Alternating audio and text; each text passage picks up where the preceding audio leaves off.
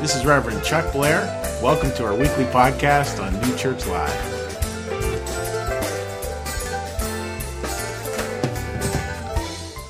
Great to have you folks here today, and we really do have a special service for you today, and you're going to leave here with some things to think about and some things you can welcome into your heart. This is part of our series, Hope Rekindled. We looked last week at welcoming the gifts. This week we look at welcome the interruption. How do we welcome the interruptions that are inevitable in our lives? And it's so much, again, part of the Christmas story. And I want to share with you a concept. If you have a phone, I would actually take a picture of this. And it's a simple concept, but then when you start letting it work at you, it's like, oh my goodness, that is big. There's a number of them. Like a silly one that I work with couples on is, can you love your partner more than you love your opinion about your partner? Try that on, right? This is that same kind of thing. Like the more you let it work at you, the more it's like, oh, wow, that's pretty big. Here's what it is. Faith takes us places. I'm going to have you say the C word there. Faith takes us places certainty cannot.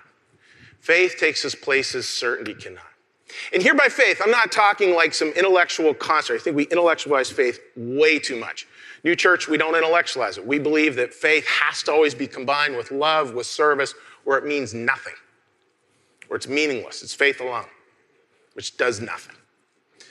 But faith as a heart piece, as a beautiful yin and yang of life, that's what this is talking about here. Faith takes us places certainty cannot. So I want to talk about like how that might work, how certainty and faith might go together. And I want to read for you here a story. And today we're looking at the story of Mary, who was the mother of Jesus. And a lot of the time, like I feel like these stories, if I get at this the right way, a lot of these times, these stories, these characters in these stories, we kind of freeze them in stained glass. So they become these images that are kind of above and beyond and so hard to even imagine or put ourselves in the shoes of these people. But that's exactly what we're actually invited to do. I mean, that's kind of the joy of the Bible to me, is that it's very gritty. It's very much here and now. You'll hear the fancy word on occasion in Christian circles, incarnational. And that's what that means. Incarnate means flesh and blood, dirt. Like it actually is part of the human experience.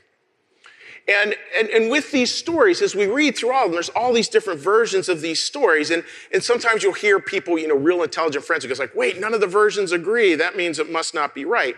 To which I say, and I really do believe this, a myth, and these have real parts to them. The parts that are poetic, think of it this way. A myth is not true because it happened. A myth is true because it happened over and over again. So there's parts of the story, you can't get hung up on like, well, this was exactly, did A happen, then B, then C, then D, because there's all these different accounts. It's about understanding the poetic truth underneath that is always true. And make it such an amazingly rich story.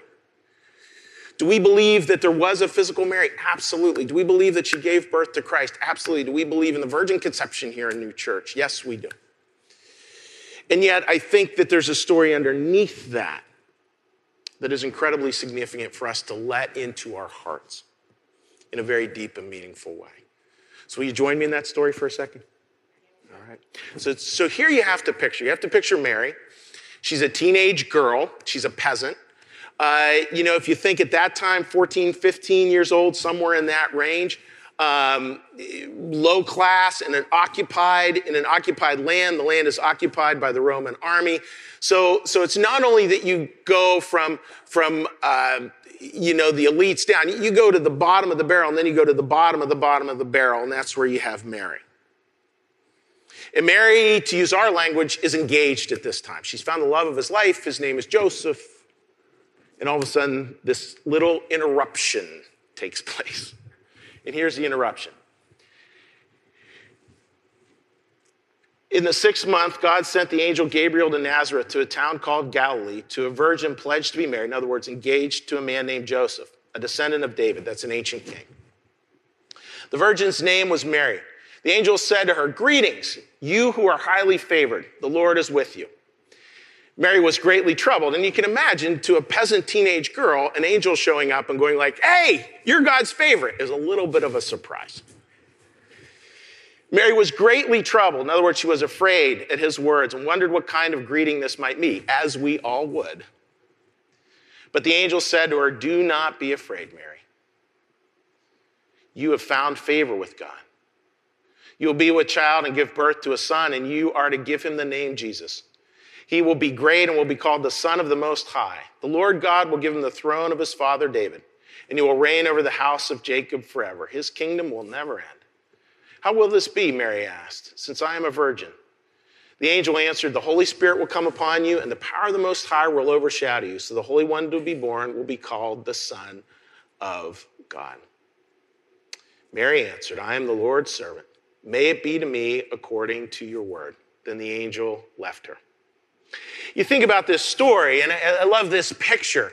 You know, would that leave you in a little bit of a contemplative space? You know, thinking through this, like what does this kind of news mean? How does this kind of news work? I want to share with you something that a pastor shared that was tongue-in-cheek. And we may wrestle with the idea of a virgin conception. And as the pastor said, very tongue-in-cheek, but I like the sentiment under it. We may wrestle with it. He said, I can guarantee you Mary wrestled with it more. And she would have had to have wrestled with all this stuff. Because she had her plan. She had her plan. She knew how life was going to go. She had her plan. She knew how life was going to go. It's interesting when we look at this question. When will life finally begin for me? I think for a lot of us, we have that idea. Life will begin when? What I'm going to do now is I'm going to run out there in the audience. I'm going to ask for a couple of you just to share. Yeah, I believe life will begin when? And fill in the blank on that. All right? Think about that question for yourself. How would you answer it? I believe life will begin when? By the way, we have a lot of first-time people, or some first-time people here today. You don't have to answer these questions. This is just for those who would like to. So please raise your hand if you're interested in answering that.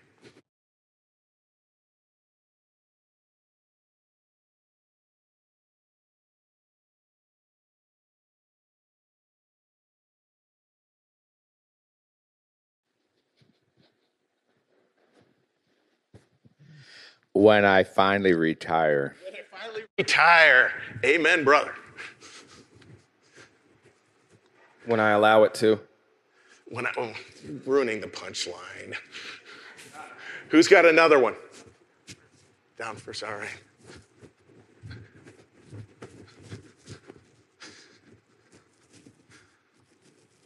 When I became best friends with my wife. I became best friends with my wife. Good one.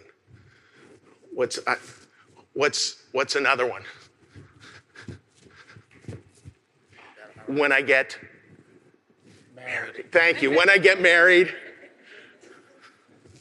When I have enough money. When I have enough money. How many of us have a certain amount that we're sure life will begin? When there's this many electronic digits, you do know those are all fake. That's not actual real money. When I do have that amount, then I'll be good. Anyone else? All right, give those folks a round of applause, people.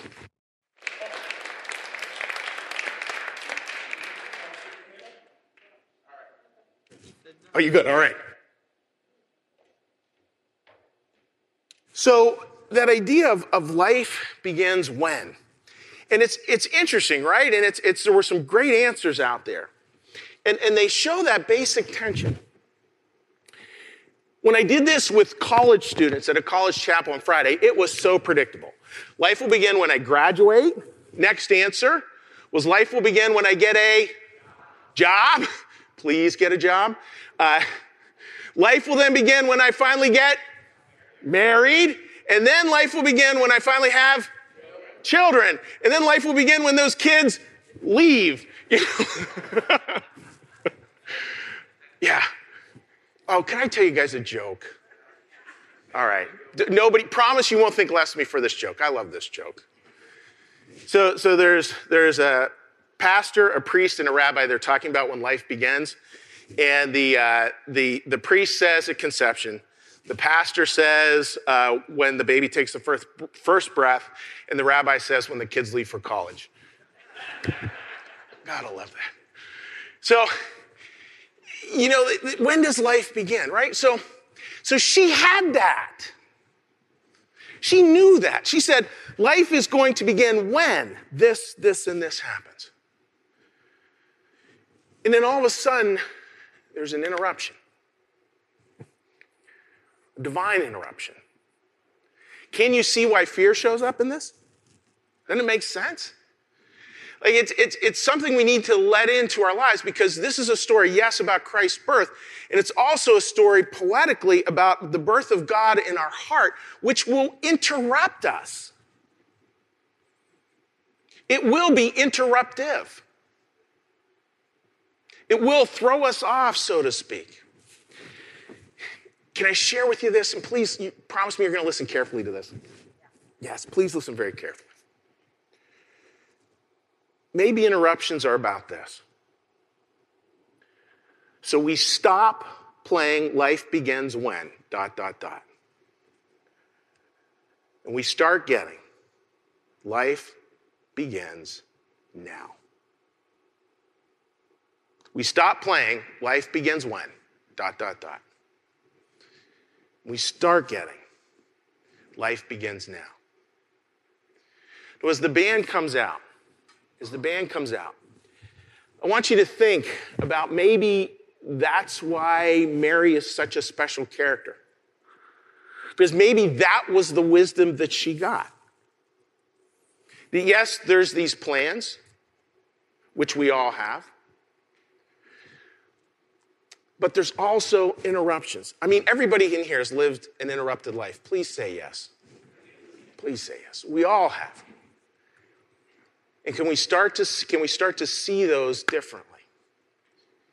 Can we start to see that maybe there's something that Mary knew in this moment?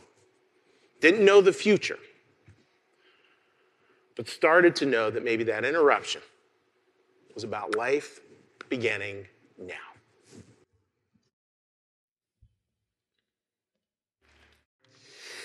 So this idea of interruption, I want to give a little context to this. Like some interruptions, we're talking about God's interruptions in our heart, and it's important to say, just as an aside, like there's some interruptions that are just hard in life. Can I get a little amen? and what I want to share with you is that just as an aside, again, a lot of the time I struggle to see God in those interruptions. And I have a certain way that I hold that, but that's not for this sermon. What I do know is this. Please listen. There is no interruption greater than God's love. There's no interruption more powerful than God's love. There's no interruption that will trump God's love. Important to just hold that in context as we look at this. Now, as we try to look at how certainty and faith comes together, this is an idea. Life does not necessarily begin with our dreams for our lives, which center on certainty. Life instead often begins with the interruption caused by God's dreams for our lives, which is faith. And that's where faith has to come in, right? If the interruption happens, is similar to what it did with Mary, and then can I allow faith? Can I allow that eye of love, as we define it here in the new church, can I allow that eye of love to kind of help me through those moments? I want to share a story with you about that. So I'm going to sit down over here and share with you a story. This came years ago. It's a story, if you've been around New Church Live for a long time, you know already, but it just seems like it's time to tell it again. How many of us in here remember Hurricane Sandy? Remember that? So New Church Live, what happened here beautifully in the congregation was a group of parishioners who were from that area, decided we needed to go up there. We set up, we collected clothes, we made a pop-up store. I didn't even know what a pop-up store was, but now I do. We've done them a couple of times. I did a pop-up store up there in New Jersey, helped with some different things. Short story, one of the young men we worked with up there called me like 3 years later to do his wedding, which was super fun. And then a few weeks after that, I got a call from a family. This family said, Chuck, the family took a vote. This is a large family, by the way. We took a vote. We decided this year to go without Christmas presents. And we would love you to pick a family that you got to meet up there and to take our Christmas gifts to them, similar to what we're doing with the Giving Tree this year. Interruptions galore. Was Sandy an interruption? Yes. Was going up to New Jersey an interruption? Yes. Was playing Santa Claus an interruption? Yes. It's good to play Santa Claus. You ever get the chance, do it. And that day was so significant to me of going up there to be with that family. And, some of the devastation was just like, you couldn't even put words to it. Like we went into one house, a neighbor's house. Literally, their whole floor of their living room had washed out. So literally, you walked around the edge of their living room to get from room to room because the middle was just a big hole. Like, if I hadn't seen that, I wouldn't actually believe that. And what the family did is after they got these gifts, they said, hey, Chuck, we'll take you out to dinner. So we did. And there was one little pizza place open. Think of New Jersey bad pizza, and you have it.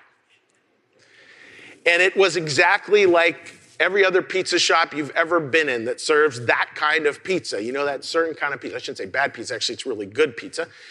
So we went there, and the guy, the father of the house, to celebrate, he bought a case of beer in cans. I don't even remember what kind it was, except for it was bad beer, and puts it in the refrigerator back, and we had a ton of people. We ate pizza.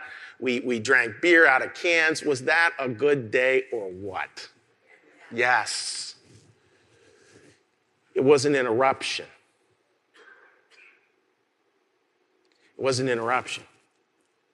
I didn't plan life to go that way. They didn't plan life to go that way. And when we embrace the interruptions, certain things can happen. Certain things can take place. We can understand. Folks, do you think that changed my view of faith a little bit? Do you think? Yeah. One of the most holy meals I've ever been part of. One of the most sacred meals I've ever been part of, to this day. It changes it all. And faith is getting at these interruptions happen. And so when they happen, how are we going to show up? That becomes the question. That's I think, the question of this story. I think that's the question God is asking of us. Like when these interruptions occur, what are we going to do?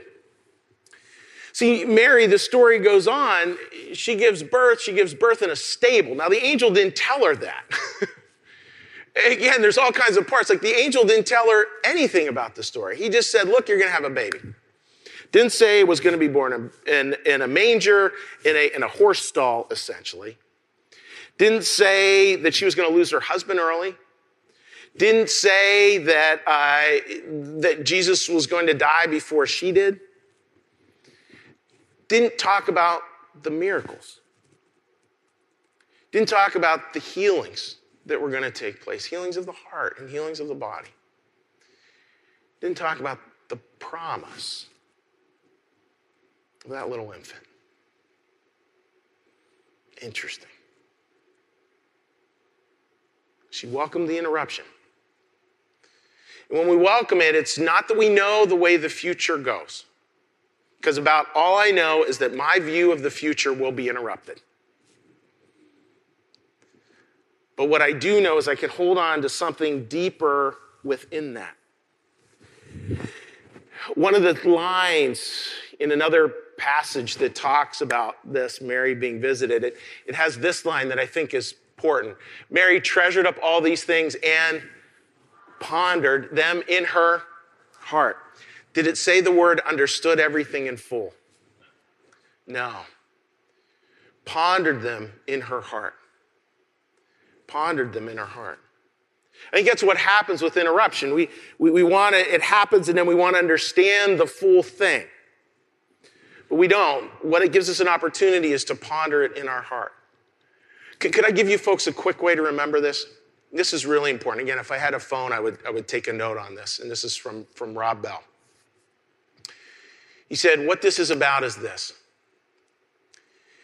Can we, when the interruption happens, watch but not judge? Watch but not judge. If we get into judging the moment and judging the interruption and judging and judging and judging and judging and judging, we'll miss it. We'll have so overanalyzed it, we'll miss the miracle right there. But if we just watch, we'll start to see it. I'm watching a group of people around a table sharing beer and pizza. And I'm remembering the lines of Christ where he says, "This is the bread of life. This is the new covenant.